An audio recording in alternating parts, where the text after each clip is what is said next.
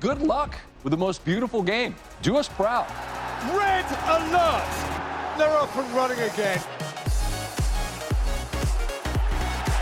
So smooth, so sweet, splendid, succinct, just glorious execution. Guys, all I'm looking for is 60% effort for 1,000% of the time. How sharp was that? Sharp of mind and body. And that's why you see those beautiful tears. Look at his movements. The most dangerous man on the planet. Nobody picks him up. What a goal! Sensational! I swear you'll never see anything like this ever again. The world is left to wonder, wide-eyed, thrilled, bemused. How on earth did that happen? Yogo Benito, ladies and gentlemen, and welcome to Wonder Goal, the soccer betting podcast from the Action Network. I'm your host, Michael Leboff, and joining me, as always, Anthony DeBundo and BJ Cunningham. And today, we're actually going to start with Der Klassiker, the showdown between Borussia Dortmund and Bayern Munich in the Bundesliga. And then we'll get into the EPL, give out some of our favorite bets around Europe, as well as our favorite underdogs in Europe and our favorite bets from the EPL for the weekend. But like I said, there's only one place to start this week, and it's at the Westfalenstadion. Borussia Dortmund plus 270 home underdogs against league leaders Bayern Munich, who are minus 120 on the road. The draw is plus 340. Bayern Munich first in expected goals for, third in expected goals against, and the best expected goal differential across of all of Europe's big five leagues. They only are up 1 point on Dortmund in the Bundesliga.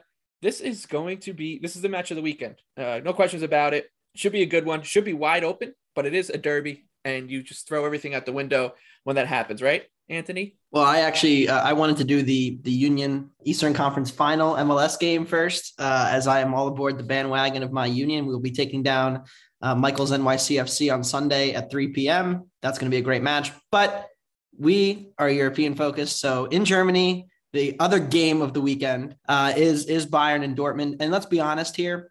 The table says that they're only about 1 point apart, but the reality is that they're much, much further apart than that. Dortmund is about a goal and a half expected worse per game than Bayern. And it's a little sad how much better Bayern is than the rest of the Bundesliga. But the main improvement for Bayern this year has been defensively. You know, they were middling for large portions of the season, conceding a ton of chances from direct attacks, very vulnerable on the counter. Hansi Flick really didn't figure out how to solve their issues. And it's really what got them knocked out of the Champions League against PSG. Well, it appears they've sorted out at least whatever somewhat issue they had there, in the sense that the defense has been way better this year. They are pretty much first in every metric we look at in terms of field tilt to ball control to preventing opponents into your own box. They're number one in that, number one in getting into opponents' boxes. These two teams actually did play in the Super Cup early in the season. It was a very open game, but again, Bayern outclassed them, and I'm expecting the same here. BJ shows a little value on Bayern, which means something is wrong, but I also show some value on Bayern too. I've got the minus 121. I like them here. No fans going to be in attendance, which takes some of the sting out of it, but also hurts the home field advantage that Dortmund may or may not have had. That's pretty much gone without the fans. And so I think Bayern rolls here. Don't even hate chasing an alt line, minus 1.5. It's a little square, but I think they're the much better team. And anytime somebody comes close to challenging Bayern for the title, they're usually a bit of a paper tiger. And in this case, Dortmund is. Yeah, it's very rare that you get the opportunity to bet on Bayern Munich on the show, but I'm with you. I think it's Bayern or nothing at this price. I think this number will likely climb up too, but I like them. I don't mind laying minus 135 with them up to that number. I think that this is a nightmare matchup for Dortmund, who have had defensive issues. Don't want to do that against Bayern Munich. BJ, is it 3 for 3 on Bayern here? Yeah, it's 3 for 3. Let's go back to that Super Cup match and really what happened and how Bayern Munich was able to break Dortmund down. So what happened is what Bayern likes to do is like to create overloads on either the left or the right. Well, what happened is Gnabry went more central, which allowed Davies to swing in on the left, and he used his pace and he just shredded Dortmund because Bellingham had to choose who he was going to go to and who he was going to defend. He usually defended Gnabry. Davies used his pace to get by the left back, threw in 2 crosses to Lewandowski. That's how they scored 2 of their goals. Bellingham's out for this one. So I don't really know what Dortmund's going to do in the midfield or how they're going to stop Bayern's attack going forward. It's going to be a nightmare type of matchup. I think, like you said, this is Bayern or nothing. They have close to a plus 23 expected goal differential through 13 matches. Dortmund's sitting at around +7. So even though they're 1 point behind, there's a major gap in these teams' performances. I have Bayern projected at -130. So if you can find a -115 or better, I'll make it 3 for 3 on the league leaders. And the one thing, Joshua Kimmich is out, and he definitely hurts this Bayern midfield. But like BJ mentioned, Bellingham has been kind of carrying the Dortmund midfield, which has otherwise been struggling. They have had issues at fullback for years, and it's been well documented. It's a major reason why they've struggled against Bayern specifically. It's just not a good matchup for Dortmund here. I know Marco Rose has had success with Gladbach against Bayern in the past, but this is a very different situation. He doesn't really have the personnel to match up here and really affect Dortmund. Now, Haaland is supposed to be back, obviously helps the attack, and I think they'll score, but I just don't think they'll keep up. Right. And both these teams press really high. So Dortmund's going to leave a ton of space behind for, all those attacking players from Bayern to get behind them. So it's a really nightmare matchup. And that's why you see Dortmund's, 13th in big scoring chances allowed this year. So yeah, it's a bad matchup for Dortmund, especially with no fans in the crowd. So it's Bayern or nothing. All right, let's move on to the Premier League now. Full transparency, we are recording this on Wednesday night to get it out on Thursday morning, as we usually do. So there are a couple matches that haven't been played, but we will do our best to handicap each match with the information that we have. So let's start 7:30 a.m. kickoff. West Ham, they're plus 390 at home against Chelsea, who come back at -135. The draw plus 290. One thing I was interested to see with this price was we saw West Ham play Liverpool at home just about a month ago. West Ham closed around plus 333. I think Liverpool right now are shade better than Chelsea are. I think they're close, but Liverpool's a little bit better. So the fact that you're seeing West Ham at 390 compared to 333 maybe tells you this number could come down, but I still like West Ham. I think it's a good number. I still believe in this team. I was on them today. What did they do? They go up 1-0 and then they have a VAR goal ruled out and then give up a 89th minute equalizer to Brighton. Pain, but I'll go back. I can't quit him. I can't quit David Moyes. He's done a really good job against big clubs this season. So I don't think Chelsea's going to be able to just run this team off the pitch. So give me West Ham on the money line. Hopefully it stays up this high, but I would probably bet it as quickly as possible because I don't think it's going to last near 4-1 here. BJ, what do you see in this one? Yeah, I like the total in this one, over 2.5 goals at plus 105. Honestly, it was kind of another concerning performance from West Ham again. They went up in the second minute off the corner.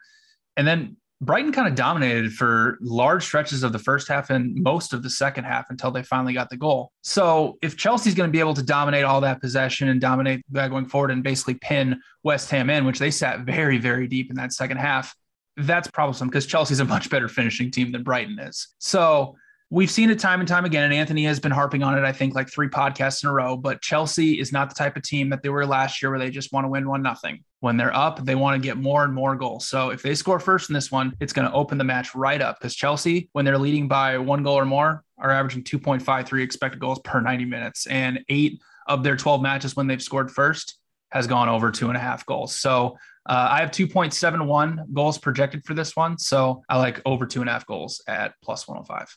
Anthony, you have been skeptical, I guess, of West Ham over the past few weeks, but you're going to change your tune a little bit here, aren't you? Yeah, it wasn't pain for all of us when that Neil Maupay bicycle kick went in. I know BJ and I had the other side there, so we will take that one. I think it was deserved when you look at the quality of the chances. The VAR was really fluky.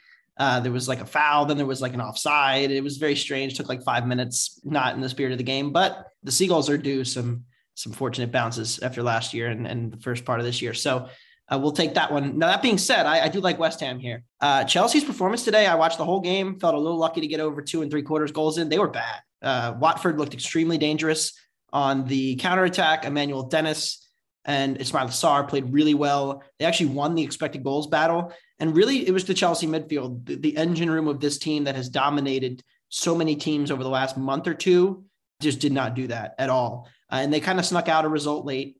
To their credit, those kind of results are going to happen. You're not always going to play your best, but West Ham is a significant step up in quality of counterattacking opponent. And I think West Ham here, we mentioned, we all liked West Ham plus a half when they played Liverpool. I think this is another situation where you're getting a slightly overvalued favorite who's been on an unbelievable winning run and, is playing like a dominant top 3 team. And maybe we don't know how good this top 3 really is, how much better they really are from the rest of the league. But I'm going to bet that Chelsea of the 3 is the most vulnerable to these kind of low event games where they're going to have to grind it out. And without N'Golo Kante, who doesn't look like he's going to play, Reece James appears he's going to miss this game, Ben Chilwell, they're getting into some of the reserve guys in their main engine room and ball progression areas out wide and in the middle of the park. I don't think it's going to be too easy for them to break down West Ham on the road. So I'm going to take the Hammers. Come on, you Irons, at home, +0.5, +120, maybe a little sprinkle on the money line too, but I think they're more likely to take a point here. Pretty bubbles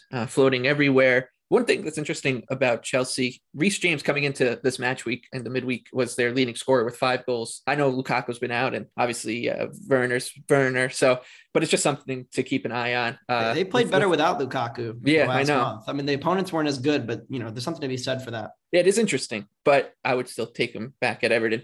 All right, let's move on to one of the teams challenging Chelsea. Chelsea right now, I should say, they're top of the table, 33 points, City at 32, and then Liverpool, who we'll talk about next, at 31. They're traveling to the Black Country to take on Wolverhampton, who are 6-1 at home against the Reds. Liverpool -220. The draw coming back +380. This is a 10 a.m. kickoff on Saturday. I'm going to back Wolves. Like this, we do this every week with Liverpool, right? Like the number's out of whack because they're an outlier. You're going to have a lot of trouble getting to this number if you're someone who is handicapping these games. But I think Wolves does match up okay against this team, right? Like top 4 defense in shots allowed per 90, non-penalty expected goals per 90, and big scoring chances allowed per 90.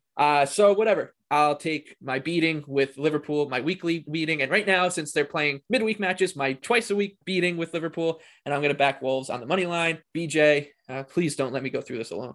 No, I'm coming with you. Wolves +1 at +115. I can't tell you how much I love this matchup for Wolves. And I mean, Liverpool is overvalued here, and they're going to be overvalued against some of these smaller sides. But Wolves is the type of team that can give Liverpool some trouble. So first, if you're going to beat Liverpool, you got to have a good defensive structure. And Bruno Lage has it was 3-4-3 right now because they're only allowing 1.02 expected goals per 90 minute. Wolves is a very interesting team in the fact that they do not press high, but once team crosses the halfway line, they hunt in packs and they're very cohesive in their pressing, which makes it very difficult for opponents to play through them. Because if Liverpool does have a weakness offensively, it's the fact that they're not that great versus pressure. And if you saw games like against Brentford and against Brighton, where Liverpool kind of struggle against teams that are going to press them quite a bit, Wolves is the type of team that can take advantage of that because Liverpool's 13th in pressure success rate allowed. Now, Liverpool may play a lot of long balls up to Mane and Salah because, Virgil van Dijk is very good at playing those long balls through the press.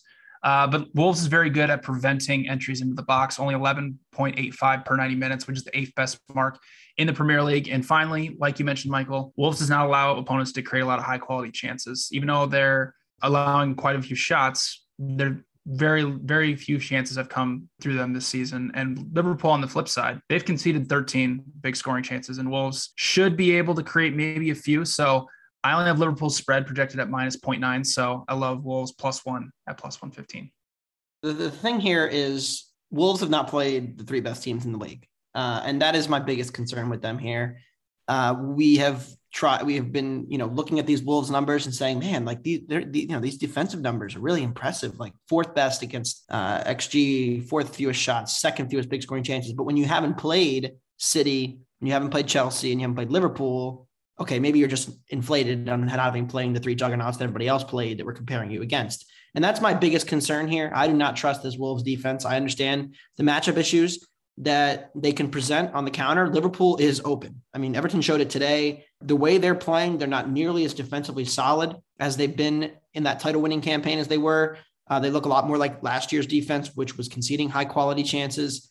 I think Wolves have a good shot to get on the board here. I haven't decided if I'm going to pull the trigger on the both teams to score yet, but of the entire board this week, I usually have one. This is the one that sticks out to me as a potential both teams to score. It's -120 right now at DraftKings. I think that's probably where I'll end up if I end up playing this match, because I really think this Wolves defense might crumble once it finally gets tested by an elite opposition.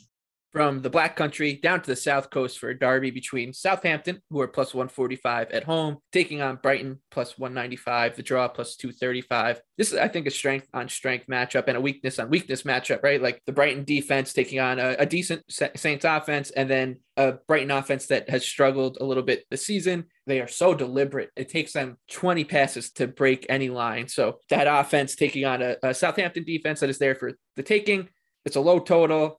All the ingredients for me to play a draw. I like the draw. +235, I think, is a good number here because I think this game is going to be a snoozer, and that's the type of match you want to bet a draw in. Anthony, what about you? Yeah, my projections make these teams just about dead even. I have Brighton as a tiny, tiny favorite. And so I'm going to take the draw no bet line at plus 115. I'll be going more into this on the Action Network app, the award-winning Action Network app, and actionnetwork.com. I'll be ready to preview for this game. But pretty much this is just a numbers play here. Southampton had a solid performance against Leicester, but one that did not particularly impress me. The goals came off of set pieces and weren't, when you watch the game back, like they weren't exactly taking advantage of Leicester in areas where I thought they would be able to. I actually almost played Southampton, didn't. But ultimately, when, it came down to the very end of the game, this attack, they're almost too frenetic in the sense that they press so much that they're like stunned when they finally get a good chance. And they have been awful in front of goal. And I know that typically regresses, but we're dealing with a team in Brighton who also has been struggling in front of goal here. But I think Brighton's ability to slow this game down and kind of control the pace here gives them an edge against Southampton, who, like Michael mentioned, does have some defensive weaknesses that I think can be exploited. And Tariq Lamptey is back healthy and playing really well for Brighton, creating a lot of chances, had the assist today for the goal. So I think the Seagulls are a live dog here yet again. And now to the bottom of the table, Newcastle. They're plus 130 home favorites against Burnley, who are plus 210, the draw plus 245. Newcastle, they're 0 wins, 7 losses, 7 draws for 7 points. Right above them at 10 points is Norwich City. They have 2 wins, 4 draws, and 8 losses. And then Burnley is 1 win, 7 draws, 5 losses at 10 points as well. So another relegation 6-pointer, back-to-back ones for Newcastle. They burned us with a penalty against Norwich in a game where, the 9th minute, Newcastle was down to 10 men and Norwich still couldn't put it away. But the thing that really concerned me about that match was you're at home, and I know you're down to 10 men, but you're playing a team that you are battling neck and neck with in the relegation zone. And Newcastle showed no ambition to win that game in the last 20 minutes after they tied it up. Norwich bossed the game. I think the possession numbers will show that out. You can't trust this Newcastle team. I do think, like I've said for a couple weeks now, this Burnley team is a bet on team. They deserve better results than they've got. They are 8th in big chances created. Newcastle's 20th in that stat on defense. So I think the matchup is pretty good for Burnley here. I know Newcastle does a decent job defending crosses, but I still believe Burnley can get it done. Plus 210 to go against Newcastle. I think no matter who it is, whether it's an MLS team, you might want to take a shot on that number there. BJ, anything you see in this one? No, this is past me, but what I thought was kind of interesting is that Newcastle, I realized they got the red card in the 4th minute, but they came out in a 4-4-2, which is not typical of Eddie Howe. So I think he kind of conceded to the fact that his team is so used to playing those type of defensive 4-4-2 type structures that he just kind of conceded and went with it. And obviously they had to play very defensive after they got the red card. The big thing here is I know Newcastle's not very good at defending crosses, but they're actually pretty good at defending set pieces and corners, which is huge against Burnley. So that gives me a little pause on backing Burnley here. I do have, a little bit of value projected on the over, but at the same time, it's hard to take an over with 2 teams that are going to set up in defensive 4-4-2s and haven't really been doing much creating going forward offensively, even though both their defenses have been pretty bad. So it's a pass for me, potentially maybe looking at the over if we can get a good plus money number. But other than that, I'm staying away. The team right above the relegation zone, Watford, they're 11-1 home underdogs against City, who, like I said earlier, is 1 point off Chelsea at the top. City's minus 425 for this game on the 3-way money line. The draw is plus 550. This is the 12:30 p.m. kickoff on Saturday. How about this for Watford's last 6 matches? Liverpool, Everton, Southampton, Arsenal, Man United, Leicester, Chelsea, and now City. And somehow this team is outside of the relegation zone, even though they were in the relegation zone when they started this run. Claudio Ranieri's done a pretty good job here. And they did give, as Anthony was saying earlier, they gave Chelsea a bit of a fit today before succumbing to a pretty tight loss. I got nothing on this one. I'm not taking a chance, maybe a City under, but outside of that, like this Watford team has shown a penchant for scoring. So I'm a little nervous about that. I just think that this screams City 2-0 domination, but one of those matches that it could be 5-0 pretty quickly. BJ, anything here? I actually do like Manchester City -2 at plus 120.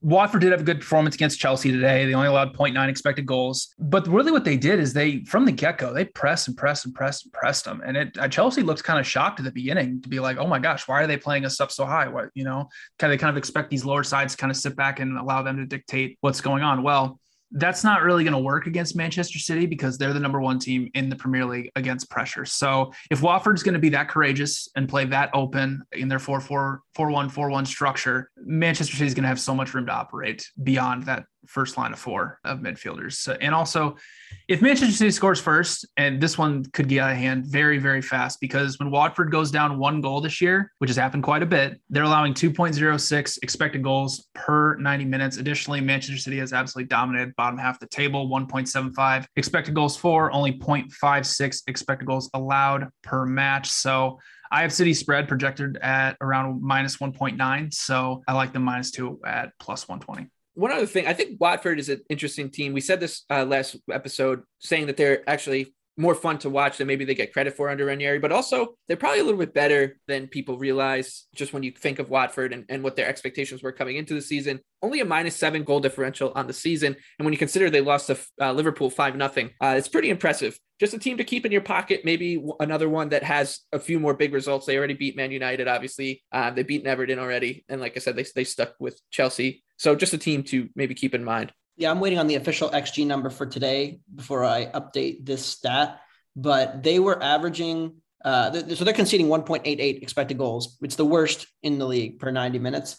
But under Zisco, the former manager, 0.87 expected goals for per 90. So they were about 1 under water. But since the Ranieri revolution, almost a full goal better per 90, 1.73 expected goals. And you mentioned the teams they played. I mean, they're playing better teams and they're getting more chances. And so I think Ranieri deserves a lot of credit for that. I think the only way you look here is for the over, because I think Watford could score here. City, is not going to keep all these clean sheets. Like, goals are going to come against them. I just don't trust them to have this historic level of performance. But in the same way, cannot trust that Watford defense against City, who could rip them apart and probably choose their score. Yeah, that's a conundrum there. All right, we'll flip the page to Sunday. Leeds are -105 at home against Brentford, who are +285. The draw is +270. This is an interesting battle in the middle of the table. I think the loser of this match would kind of go back towards feeling a little pressure of the relegation zone, and the winner obviously gets a little bit more room to breathe.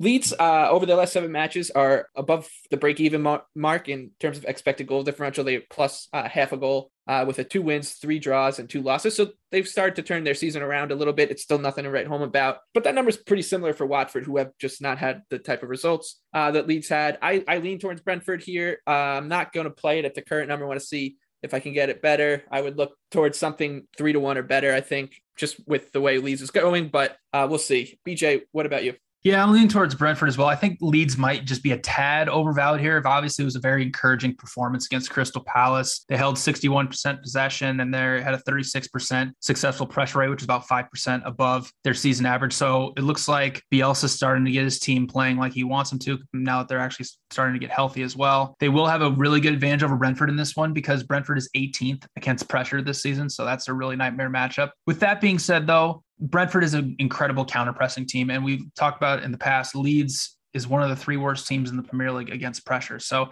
even though they'll be able to win the ball against Brentford in the middle of the park, well, they might just give it right back to them and then give up, some potentially big scoring chances, which Brentford is very capable of creating. So I'm waiting on a better number here. I like Brentford plus half a goal, but I need even money or better to bet it. One of the teams that hasn't played yet by the time we're recording this is Manchester United. They are nearly -200 favorites. They're -195 against Crystal Palace, who are +550 on the road. The draw is +340. Another 9 a.m. kickoff on Sunday. Palace has hit a little bit of a rut. It's very depressing for me, but I'm still going to be backing this team. I think they have the 4th best expected goal differential since October 16th, which they've been a little bit unlucky in terms of their results, including the loss to Villa was a little unlucky. Yeah, they did get outplayed by Leeds, but the 1 goal that they did concede was a penalty in the 93rd minute. So I do think that this Palace team will pay off over the long term, and also don't trust this Manchester United team as far as I can throw them. And I know that the winds of change are coming. Ralph Rangnick's waiting for his working papers to come through. He's going to sort everything out. He's going to magically fix this defense. I don't buy it yet.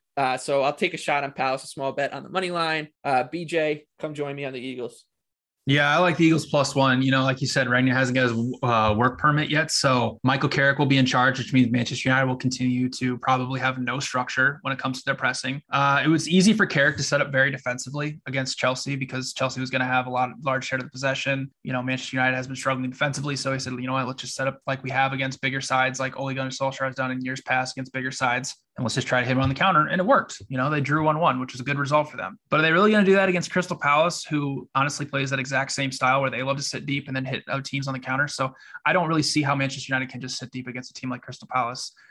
Crystal Palace has the second most pressures in the Premier League this season, but a majority of them come once teams cross the halfway point. So if Crystal Palace is able to win the ball in the middle of the park, which they should be able to, they're going to just rip apart Manchester United's defense, which has been terrible in transition. So we'll see if Carrick plays 3 in the midfield, if he puts Matic in there and, gives him a little bit more structure, or if he decides to go with his traditional 4-2-3-1. If he goes with the 4-2-3-1, that's not good, because time and time again, McTominay and Fred have shown that they don't really know what they're doing, that in transition, everything is just so open between them and the last line of defense. Manchester United is allowing 1.8 expected goals, so it shows in the numbers. So I love Crystal Palace +1 at -115.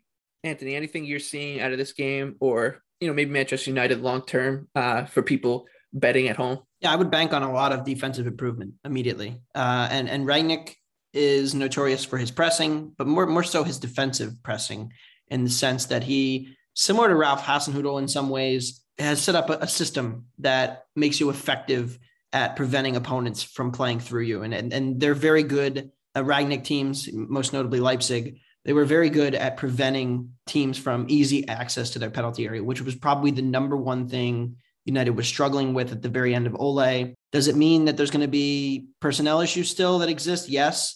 But you can already see with, Fred and McTominay, are they great passing midfielders? No. But can they be good defensive midfielders who are asked to run around a lot? I think they can be. So I'm banking on some improvement here defensively from United.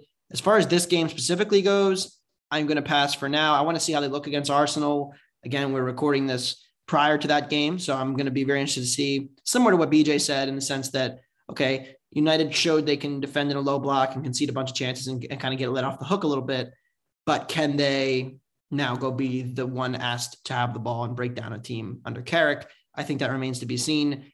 Jadon Sancho being in the team makes them better, so that's encouraging. And so I'm kind of in a wait and see mode on United, but I'm going to be probably playing some begrudging United unders in the future, because I am banking on some defensive regression, because they're not talent-wise the 14th best defense, even if Varane is out, even if they're shorthanded a little bit.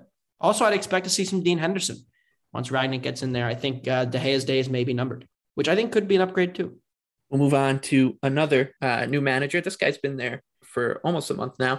That's Antonio Conte. He's been at Spurs, who are -265 home favorites against Norwich City, 7-1 on the road. The draw is +425. This is another 9 a.m. kickoff on Sunday. Norwich City, unbeaten in 4. Here they come, climbing the table. And what did we say before Dean Smith got there when they announced his hire? He did such a good job of immediately turning that Aston Villa defense around. He seems to just have a way to get into a club, completely organize them, and make them tough to break down. That's what he's done here. In his 4 matches in charge, under an expected goal, 0.86 expected goals allowed per 90. And that is including the penalty that they gave up against Newcastle. Pretty impressive. I think the under here is interesting, but under 2.5 is plus money, +125. And we know that the Spurs team is really struggling to just be a cohesive offensive unit.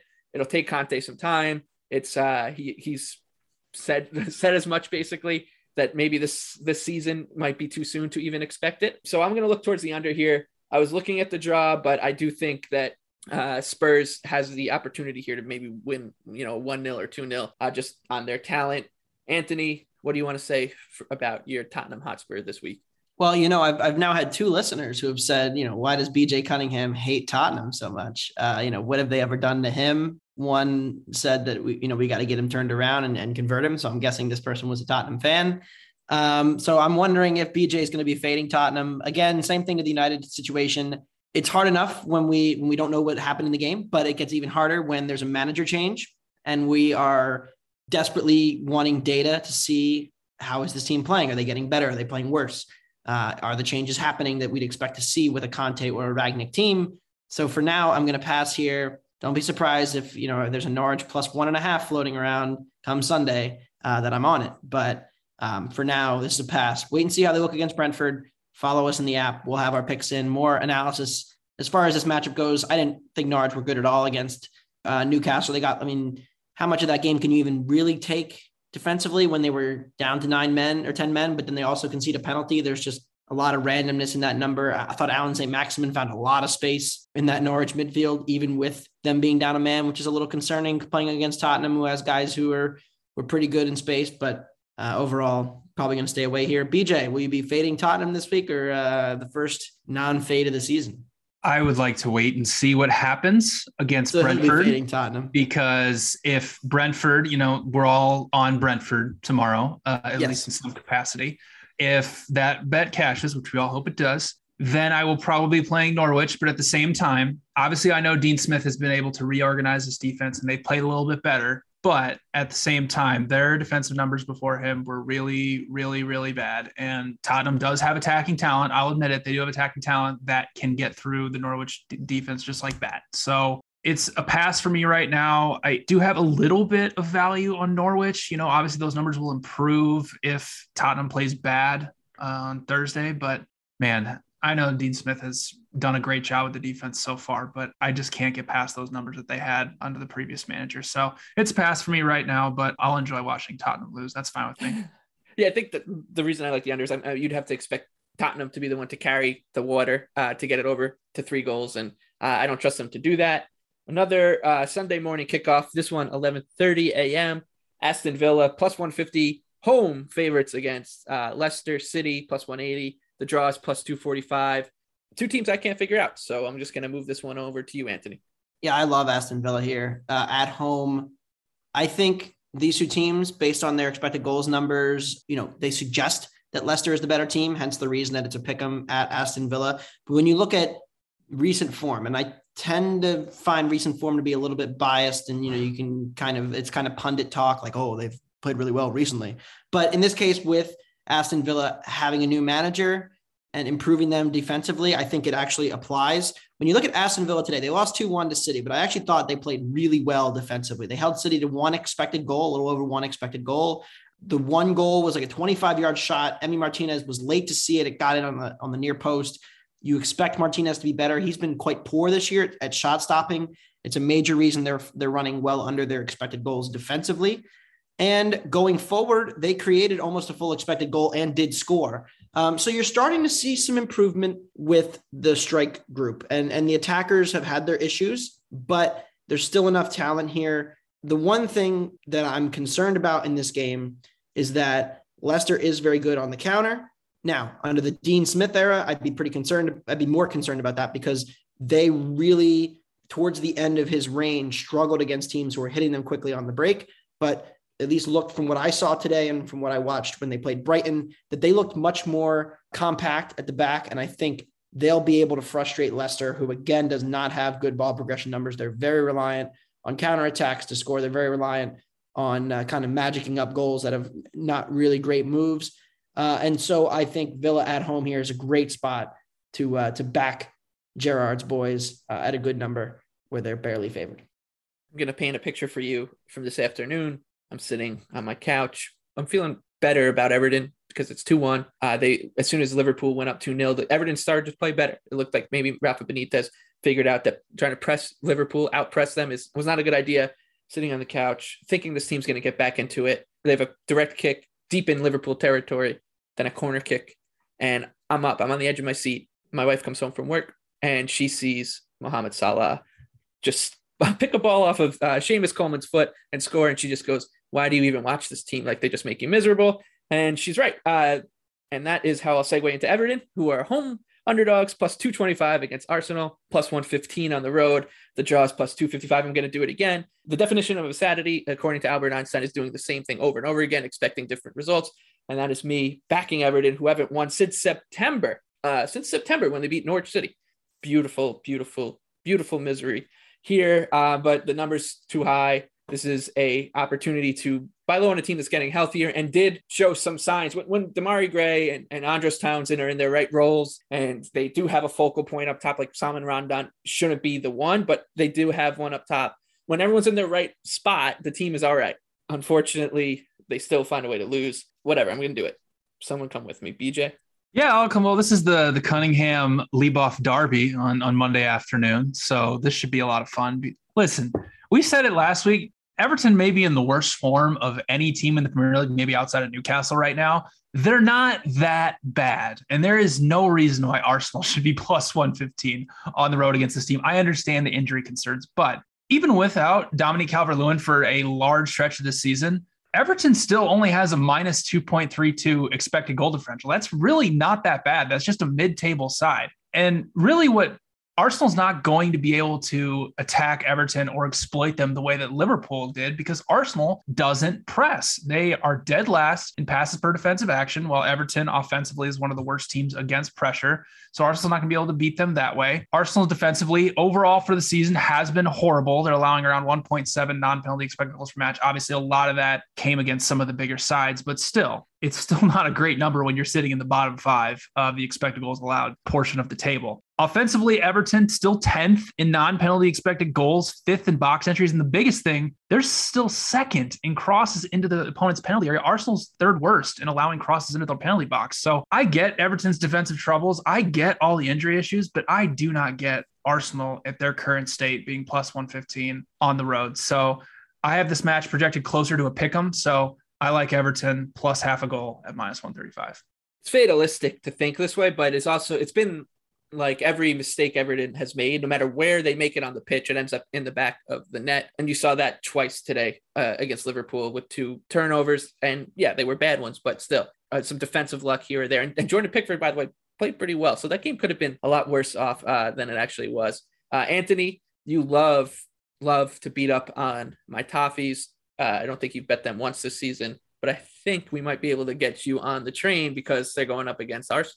No, I bet Everton one time this year. They played pretty poorly against Burnley, but they magicked up like 3 or 4 insane minutes and won 3-1. So Everton in my good graces for that one win. I have decided and just put a bet in while BJ was giving his handicap on the game that I am rolling and I am back on the Toffees here. I agree with BJ. This is a good buy low spot, as good as it's going to get. A matchup that I really like. I wanted to buy low on Everton last week, but Liverpool in a revenge spot after what happened to Van Dijk last year in the matchup. We talked about it. Bet regret was not just laying the goal and a half, squaring out and taking Liverpool. This is a much better matchup. Arsenal again does not get margin. And so that's a big problem when you play teams who are competent. And I think this has draw written all over it. This has 1-1 written all over it. When you look at Everton's expected goals, yes, they have not won a game in a million years, but they played even with United. They were a little worse than West Ham. They got beat by Watford.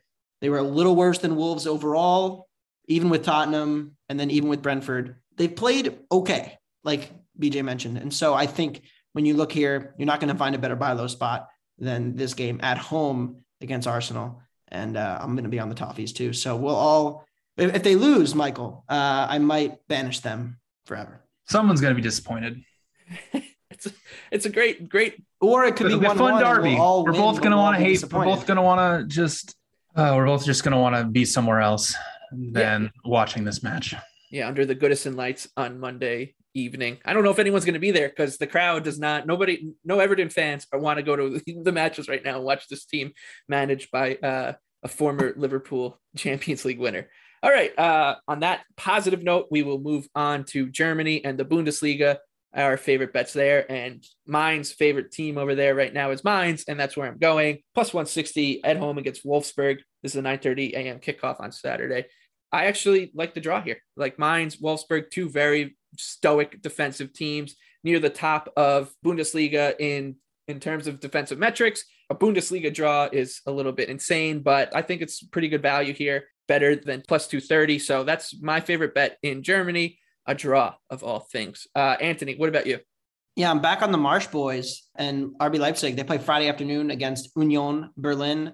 This is just a classic Leipzig. Everybody's down on them again. They had a terrible performance against Leverkusen, but there was a few ways in which Leverkusen is kind of well suited to take advantage of the frailties of Leipzig in the sense that Leverkusen's very good at exploiting teams on the wings. Leverkusen is very good at playing that high frenetic pace kind of game. And they're very good at hitting balls over the top and then using their pace to get in behind. Well, they did all that against Leipzig. But what does Union do? None of that. They're a very industrious defensive first side who is vastly overperforming. They're a little bit of a luck box, as we say. Their expected goals numbers are in the red. They have more chances allowed than created this season. Yet they find themselves with 5 wins and 3 losses, and they sit 6th in the Bundesliga, whereas Leipzig is actually below them in 8th, despite significantly better metrics across the board.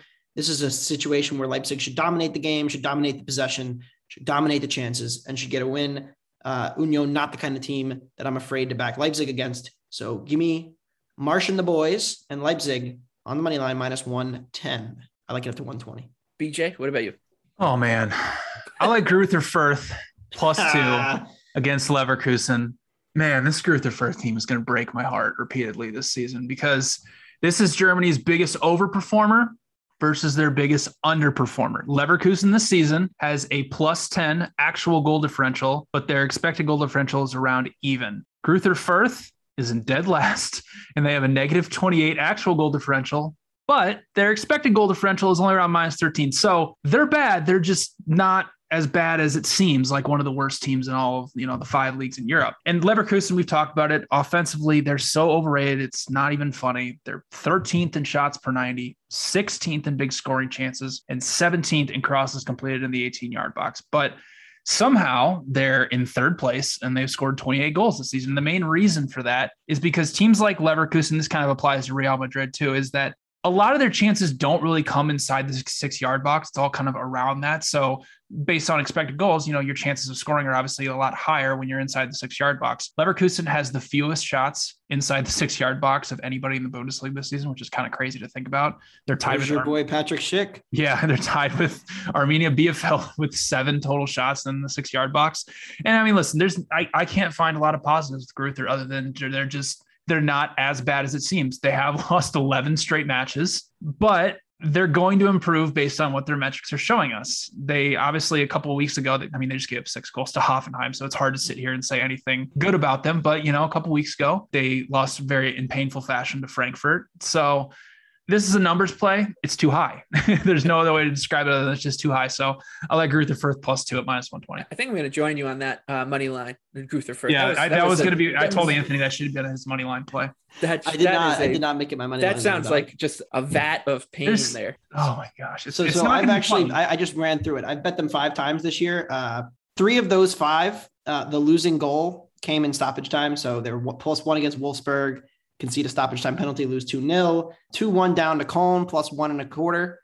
Concede a stoppage time counter, lose 3-1. Frankfurt score in stoppage time to cash the +0.5, and then concede 30 seconds later to lose the +0.5. Just pain all over with this team. But I will be joining BJ on the +2. Yeah, sounds like our kind of team. Yeah, They have 1 point. And look, Greuther Fürth is horrible. They're getting relegated. They have 1 point. They have 1 point. And I bet them that game too, and they completely dominated. Well, yeah, they were up a man on Bielefeld, I believe. They for dominated the whole 45. They dominated it and somehow ended 1-1. And that was like the second match of the season where we're like, hey, maybe this team's not that bad, and then they go on and lose 11 straight. So. Yeah. I think that's enough Greuther Fürth talk for this week. We'll get to them again, I'm sure, on Monday's they're hosting Union Berlin next week. So yeah, we'll get to them. We'll get to them again, I'm sure. This is a team that you will be hearing a lot about over the course of the next few months. Let's move to Serie A. BJ, what's your favorite bet in Italy this week? Bologna, draw no bet, -110 against Fiorentina, the team that's on my list. This line should not be a pick 'em. Bologna should be favored. Fiorentina this season, we've talked about it a lot, 24 goals, only 14 have come from open play, and they've only created around 18 non-penalty expected goals in 15 matches. Bologna defensively has been really good at not allowing a lot of high quality chances. They're 3rd in big scoring chances allowed. They're also due for some positive aggression defensively. They've allowed 24 goals, but only a little over 18 expected goals. Fiorentina provides no resistance in terms of pressing. They have the fewest pressures of anybody in Serie A, so that'll allow Bologna to play out of the back pretty easily and get the ball moving forward. And Fiorentina's road form is just horrendous. So I have Bologna projected at +106. So I love drawing no bet at -110. Anthony? Yeah, that Fiorentina attack is looking a little bit better, and I'd expect that to continue. But for now, we're not there yet. Whatever. Vlahovic still overrated. Hoping Tottenham doesn't buy him in January. That being said, my favorite guy, Jose Mourinho, got an under in for me yesterday, and I'm going back to the well. When you watch Roma games the last 3 weeks compared to the month or two prior to that, it is night and day how different they're playing. The defense has improved. The attack has gotten worse. They are not nearly as open at the back, and now they're playing the best attacking team in Italy, in Inter Milan. Under 3 goals is -120. I think Mourinho is going to have the same approach to this game as he has in most big games against teams who are better than him, which Inter most certainly is. Inzaghi and Inter are playing with more possession. I think that sets up for a lot of stale possession here, a lot of bad scoring chances for Inter, where Mourinho's sides tend to be compact, let you take bad shots, not give you high clear chances, which is how Inter gets most of their attacks. And again, the market is just not pricing in this sea change in how Mourinho's managing since they've had some blown leads. And so I think they're going to be conservative again, and I'm going to play under 3 goals at -120. And now we will head to Spain for La Liga. Real Sociedad, plus 235 underdogs against Real Madrid on Saturday, 3 p.m. I like Sociedad here. They were unlucky in their loss to Espanyol in their last time out, and Real Madrid got very lucky again, taking on our boys from Bilbao, winning 1-0 despite getting basically doubled up on XG. So this is a huge match too in terms of the table for La Liga. Real Madrid now I think is 7 points clear. Sociedad and Atleti are both at 29 points with Madrid at 36. This is a must-win game for Sociedad if they want to stay within reach of Real Madrid, which we would love them to do, because if you listen to our preview show from before the season, we all liked punt on Sociedad to win La Liga. I'm still holding that ticket. I'm very ready to rip it up, though. Hopefully not this Saturday. So I'll take Sociedad plus 235 on the money line, taking on Real Madrid. BJ. It's going to be Anthony's fault if we lose that ticket, because after they beat some lower end side, he messaged all of us and said Sociedad is winning La Liga. And what have they done since then? I don't think they've won. So we can all blame Anthony for that one. They lost 1 game. No, they've lost 1 and they've drawn 1. And now Real Madrid Luxbox has taken like a 6-point lead on them. So it's all your fault. But I like Sevilla. Plus 100 at home against Villarreal. This is too low for one of the 10 best teams in all of Europe. Sevilla has a plus 0.73 non-penalty expected goal differential. That's the 8th best mark among Europe's top 5 leagues. Secondly, they play a very pragmatic, build up, slow style, building out for the back, keeping the ball, getting good possession going forward. And it shows, they're controlling 63% of the possession on average this season. Even though they play slow, though, they're very direct and they're attacking because they're 6th in box entries, 7th in progressive passes, and 1st in crosses completed in the 18-yard box. And that's huge because Villarreal's defense has allowed the 8th most crosses into their own penalty area. So Villarreal doesn't really provide much resistance when you're trying to play out of the back. Unai Emery is 11th in pressures per 90 inside the final third. So Sevilla will be able to play out of the back and put those combinations passes together and move the ball forward and likely control out the possession. And really what happens with Villarreal is when they have to play some of these bigger sides or sides that can control possession, I'm talking like Real Madrid, Atletico Madrid, and Barcelona, they obviously can play a very good defensive structure, but when they play some of the smaller sides, they're used to having the ball. They're averaging 60% possession this season, but playing those bigger sides, having to play those defensive low blocks, it hasn't worked out well this season. They've lost on expected goals to Barca, Real Madrid, and Atletico Madrid, a combined around 7 expected goals to around 2.5. So I think this is a great spot for Sevilla to dominate possession, build up play from the back, get some progressive passes going forward in the penalty box. I have them projected at -140, so I think there's value on them at plus 100. All right, BJ, and we'll stay with you for our tour through France and Ligue 1. Do you have a play for us? I absolutely have a play for us this weekend. I think this might be a grouper here. Lens against PSG. I love Lens plus 1 at -130. They drew 2-2 today with Clermont Foot. It wasn't a great showing from them. They gave up 2 leads, but this is a spot that I question if PSG is actually going to care here, because they are leading Ligue 1 by 12 points. Neymar is out. They played in the midweek against Nice. Nice held them to a 0-0 draw. Obviously, they have a Champions League match coming up that doesn't really mean anything. But with all these injuries, Neymar being out, I question how seriously they're going to take this match. And this Lens team, I've been talking about it over and over again. They're really, really, really good. They're averaging like 1.9 expected goals per match. They're top 5 in pretty much every single offensive metric we look at, including big scoring chances. The big thing, though, is that when they've played the big boys in France this season, they have not been scared at all. They have beaten Monaco, Lille, and Marseille, and the two other big teams they played were Lyon and Rennes, and they won the expected goals battle in both of those, but didn't get the result that they deserve. So they will be ready. They'll be at home. PSG, when they're playing big teams in France this season, have not played very well. Gutted out a 2-1 win over Lyon, drew with Marseille 0-0, lost on the road to Rennes 2-0. They needed a late winner to beat Lille 2-1. And like I said on Wednesday, they were held to a 0-0 draw with Nice. So they're basically just beating up on a lot of the smaller sides. So with it being their 5th match in 15 days, Neymar being out, I only have PSG projected at -121. So I love one of my favorite teams in all of Europe, Lens, +1 at -130 at home. If you follow me in the Action Network app, you know that I've pretty much just been blindly fading PSG in Ligue 1 for the last 5-6 weeks. Saint Etienne was up a goal at half and then crumbled, gave up 2 late, including one in stoppage time to lose that one. But Nice never in doubt, +1.5. We fade him again. It's very similar to the PSG road spot where they had to go to Marseille a few weeks back. +1, came out flat, got a red card, never looked like scoring, never did score. And game ended 0-0. I think this is going to be a similar spot here.